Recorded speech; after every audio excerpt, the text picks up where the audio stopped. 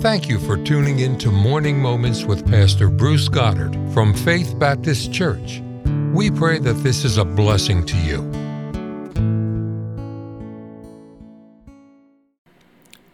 Well, it's great to have a few minutes together today, and there's so much going on around the world and around our country that's a mess that it would be easy to let the negative of the world discourage you. And I'm sitting here looking right now at a missionary prayer card, and this man was reached by another missionary that our church supports. So, and some of these missionaries shouldn't be made public because of where they serve, but I've got pictures of the husband, wife, the kids. So a missionary that we support reached this man, and he and his wife have really built quite an amazing ministry. God's used them to do some very special things. But the thing that I wanted to mention in a world that would sometimes get you to think there's nothing good and nothing good happening or whatever, and it really is. The gospel ministry is a great ministry. There's so much good going on. But what I'm looking at is 5 prayer cards that I have, and these aren't people who are supported by our church. These are people I've picked up their prayer cards, and these are 5 families all serving. And what's neat about them is they were all reached by the second man I mentioned a few minutes ago. So the guy our church was supporting, he reaches this man, and he is working in Southeast Asia as a church planter and a missionary, and our church is also supporting him. And I got talking to him, and I said, hey, tell me about some of the people you support, and could I do something for them? Well, he's prepared. So he pulls out 5 missionary prayer cards, and these 5 couples, all of them in Southeast Asia. He has at least 10 different pastors that he has won to Christ and trained, and these men and their families are now pastoring churches in various areas in the country. He's in there in Southeast Asia, and I just love that. I love what God is doing. And then right next to them is a prayer card for the Peterson family, who Tim was born in our church. Pastor Peterson, born in our church, and went to our Christian school, and loved it, still does love it, and very happy about his background. Then he went to an independent Baptist Bible college and got trained there, and met his wife, married her, and now starting a church about an hour or so drive north of us in a town called Rialto. And the people working with him, several of them are people that grew up in our church, in our youth department, and they're helping him. They're not any paid staff or anything. They just go up on weekends and help with soul winning, or they help with the services on Sunday. And they're just good young people who grew up here in our church, and they love our church, love what God did for them here. And I love what's going on around the country and around the world, because God wins. I've read the end of the book, God wins. And these dear people in very difficult spots in Southeast Asia, they are, I just think of that verse, great is your reward in heaven. What a privilege that we get to be a little part of these lives as these people around the world are starting churches and going into the difficult. I think of the one missionary we had, a native pastor that we support in Afghanistan, and what a ministry. And some of our friends have gone and spent time with him. They've seen his work. They've seen the ministry, and it's the real deal. It's he is doing an amazing job of starting churches and Bible college to train young men and young ladies to go work in these churches. It's a great privilege that God would let us be a part of the ministry. Well, today I want to take just a moment and talk about the Word of God. And you notice maybe the I don't always know how these things show up online, but I think the title would show up, It's Alive. And it's interesting to me how God chooses to word things. If you look at Hebrews 4:12, very familiar to most Christians, the Word of God is quick and powerful and sharper than any two-edged sword, piercing even to the dividing asunder of soul and spirit and of the joints and marrow, and is a discerner of the thoughts and intents of the heart. Well, how about that?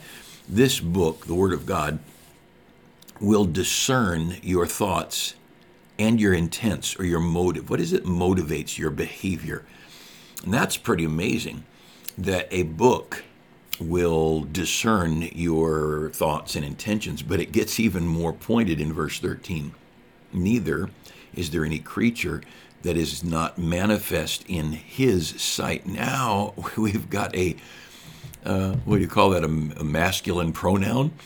Neither is there any creature that is not manifest in his sight, but all things are naked and open unto the eyes of him with whom we have to do. Now we've got eyes and we've got a him, that everything is manifest in his sight and things are all open in the eyes of him with whom we have to do.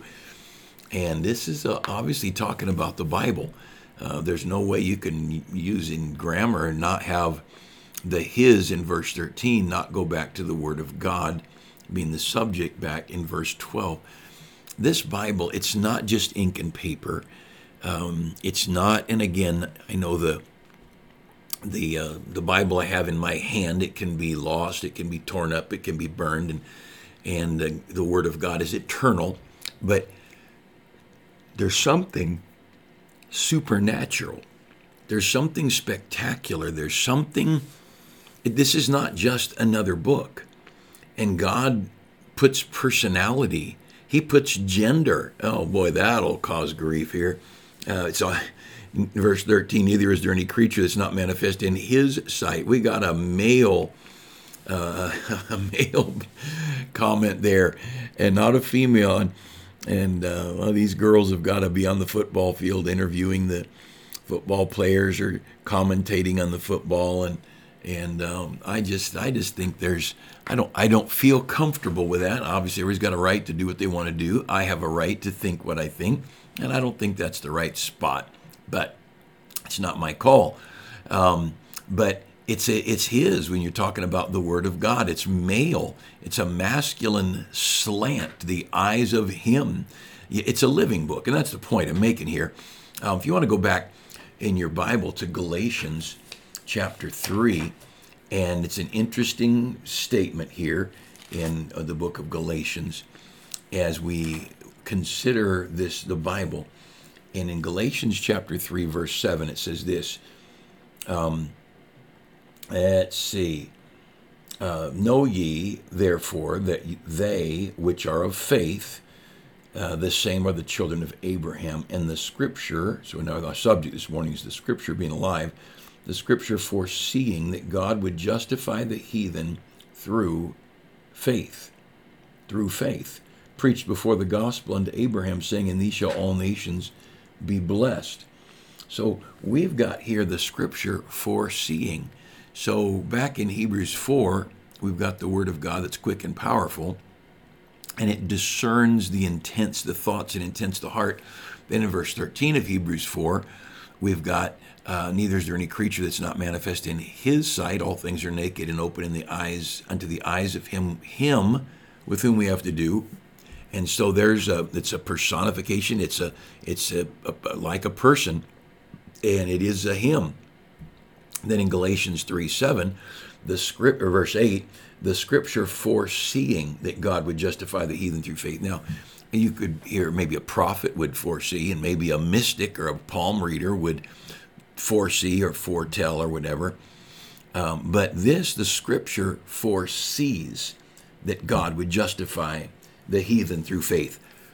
Now, Moses is the one that wrote the Pentateuch, the first 5 books of our Bible.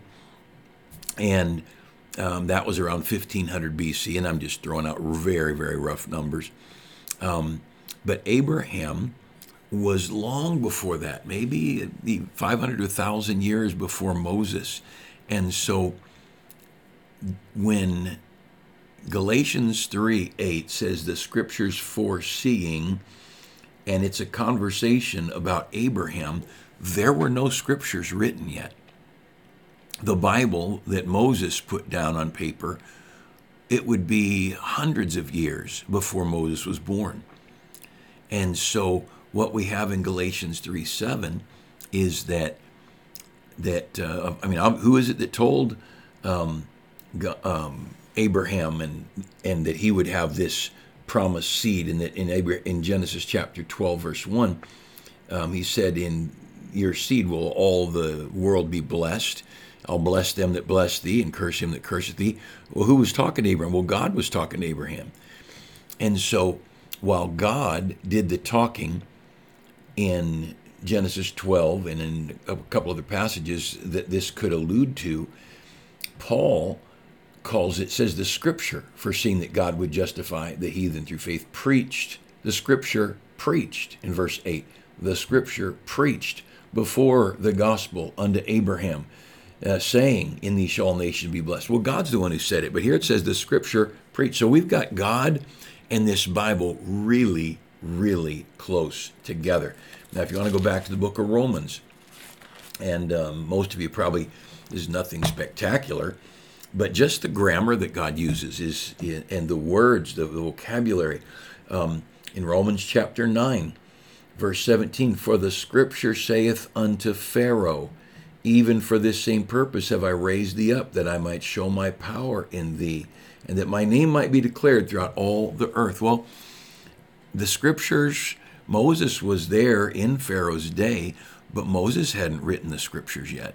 So again, who was it that talked to Moses, and who was it that talked to Pharaoh? It was either God spoke to Moses and Moses spoke to Pharaoh, or God spoke straight to Pharaoh.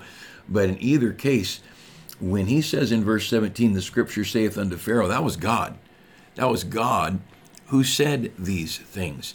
And there's so much we've just, I'm not even going to try and understand or explain it all. I'm just going to tell you that book in your hands is wonderful. It's a spectacular book. It's a glorious book. It's not just a bunch of words. And I'm sure not going to listen to any reverend or professor sit around and analyze this book like it's the writing of Tolstoy or of Shakespeare. No, this book is supernatural. This book is a discerner of the thoughts and the intents of the professors' hearts. And one of the things that got me into the Bible college I went to was because I had a professor, a teacher, correcting the Bible every day in class. And they'd say this word should be, and this would have been better translated this way and that way. And I thought, but if I have my Bible in front of me and you in front of me, I'm taking my Bible. I'm not going to trust you. What nonsense is that? Now, the key of this thing of understanding the scriptures goes along with that statement I just made. If you want to look at 1 Thessalonians chapter 2. 1 Thessalonians chapter 2 and down at verse 13. It says, for this cause also we thank God without ceasing, because when you received the word of God which you heard of us, you received it not as the word of men, but as it is in truth the word of God. So this book is not men's words. I heard people in that first Bible college I went to, well, this was obviously the writings of Paul because he was more educated. And this is the writings of Peter because he was less educated. Well, let me explain something. The words in my Bible are not the words of men. They're the word of God. And God may have put a rougher vocabulary in Peter's mouth or in Peter's pen, and God may have put a more educated vocabulary in the heart, mind, or fingers and pen of Paul, but those aren't the words of men. They're the words of God. But that's not where we're going. Where we're going is 1 Thessalonians 2:13, the last phrase. It says of the word of God, which effectually worketh also in you that believe. Which effectually worketh also in you that believe. Now, here's the point. I was in that Bible college classroom listening to that teacher who was so impressed with his education and his background, and I was not impressed in the least. I was impressed with the book in my lap. And I decided to believe my Bible was true. And see, when you decide to believe the Bible, now the Bible begins to work effectually. It begins to have an effect in your life. The Word of God, in the last part of 1 Thessalonians 2:13, the Word of God, which effectually worketh also in you that believe. If you're a doubter and a scorner, no wonder the Bible didn't help you, because God's not going to let you understand. He won't let you learn. He will keep you ignorant. But if you'll put your faith in this book, if you'll say, I'm going to believe it, God, I may not understand it all, but I'm going to believe it. And God says, now we got somebody we can work with. We can do something with this guy. And God will begin to work effectually in you with his Bible. Over in 1 Corinthians, it talks about the Word of God as we all with open face, beholding as in a glass the glory of the Lord, are changed into the same image. And the Word of God is this spectacular thing that it'll change us. It will transform us. It will transfigure us. And as we would yield our lives to the Word of God, as we'd meditate on the Word of God, as we would think on the Word of God, what will happen is the Word of God now has the open invitation to work on us. And that's what we want. I want God working in my life. 2 Corinthians 3 is that verse I was just looking at. 2 Corinthians 3:18, but we all with open face, beholding as in a glass the glory of the Lord, are changed into the same image, from glory to glory, even as by the Spirit of the Lord. And so when we look into the Word of God, when we see it, when we read it, when we believe it and put our faith in it, what happens is the Word of God begins to work on us, and it begins to conform us to the very image of Christ. And that is the greatest blessing that could happen to any of us, that God would work in us and help us be Christ-like. And God will use his Word to do that very thing. So I want to encourage you today, believe it. Believe it. Just believe it and trust it and read it and think on it. And let it comfort you, let it encourage you, let it instruct you, let it rebuke you. This is a discerner of the thoughts and intents of the heart. And the Word of God, looks into your heart, and it knows what's going on. And there's a bunch of folks who'll think I'm crazy for saying these things, but I'm just reading the Bible. And that's simple as that. We're just reading the Bible and believing it just like it is. So I hope you remember two simple thoughts, two simple words. It's alive. It's a living book. And let's love it.